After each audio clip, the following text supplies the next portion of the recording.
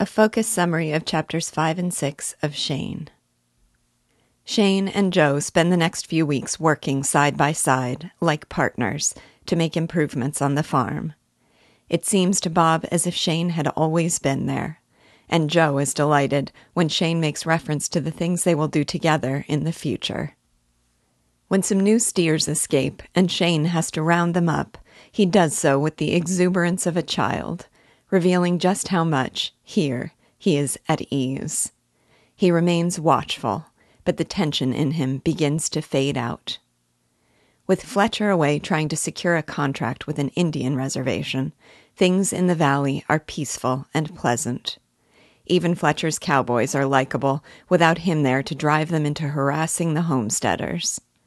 Bob has always looked up to Fletcher's rollicking crew riding the range, though Joe has always been his biggest hero. But more and more, Bob wants to be like Shane and live all the adventures he imagines for him. When Shane comes upon Bob playing cowboys and Indians with a broken pistol, Bob recalls Shane's beautiful gun and fears he will make fun of him. Instead, Shane addresses him with a respectful seriousness, asking how many he's knocked over so far. Shane proceeds to give Bob expert advice on how to wear his holster and handle a gun. He demonstrates with a sure movement that needed no guidance of thought, and when he spins the gun on his fingers, it seems like an extension of himself. But as he demonstrates how to aim the gun, quick and easy, like pointing a finger, his hand sinks to his side, his mouth forms in a bitter gash, and his eyes fasten on the mountains in the distance. He tells Bob in an earnest tone to remember that a gun is just a tool, as good or as bad as the man who uses it, and he strides off into the fields. Summer comes to an end, and the season of friendship fades with the warmth of the sun. Having secured his contract, Fletcher needs control of the whole range, which means the homesteaders will have to go. The land is theirs by right of settlement, and they have no intention of leaving. But with the nearest marshal 100 miles away, they also have no means of enforcing the law. With new settlers coming all the time, a town had begun taking shape in the valley, with houses, blacksmith shops, a schoolhouse, and stores, the biggest of which is Sam Grafton's general store and saloon. Grafton acts as a magistrate in minor disputes among the settlers, but with no sheriff, it is Fletcher who holds the real power. And because he is the big man in the valley, most of the townspeople take his side. With the news of Fletcher's contract, the homesteaders form a council, including Frank Torrey, a fidgety man always talking about pulling up stakes, Ernie Wright, a husky, likable, tall tale-teller with a quick temper, as well as James Lewis, Ed Howells, and Henry Shipstead. Lewis says that Fletcher won't really make trouble, since he isn't the shooting kind. Joe thinks Fletcher's play will be to try to drive away Shane, the way he did with Joe's previous hand, Morley. Bob recalls the day Morley came home, bruised and beaten, and then rode away without looking back. If Shane could be driven out, there would be a break in the homestead ranks and a loss of morale. But despite Joe's belief that Shane is a marked man, Shane shows no interest in learning Morley's story. The townspeople begin watching Shane, curious what he will do if Fletcher makes a move against him, and Fletcher's cowboys can be seen hanging about across the river.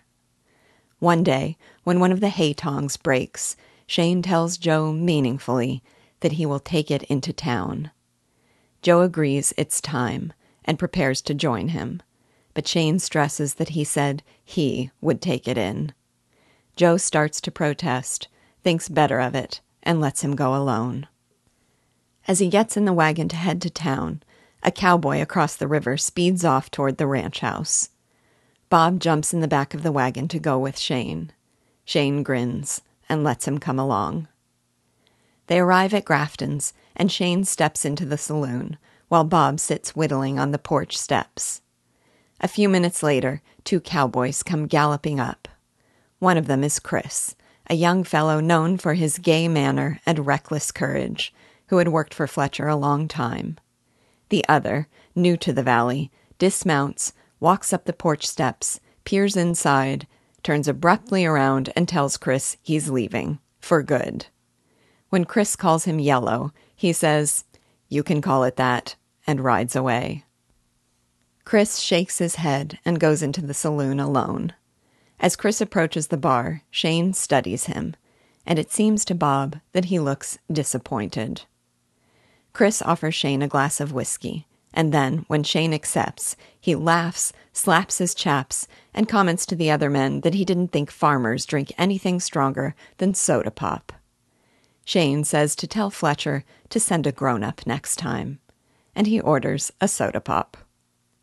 Chris tries again to provoke him, telling the bartender something smells, and asking Shane if he and Joe are raising pigs. Shane's fingers tighten around the soda bottle, his eyes blaze, the muscles in his jaw tighten. And then he walks past Chris and out the doors.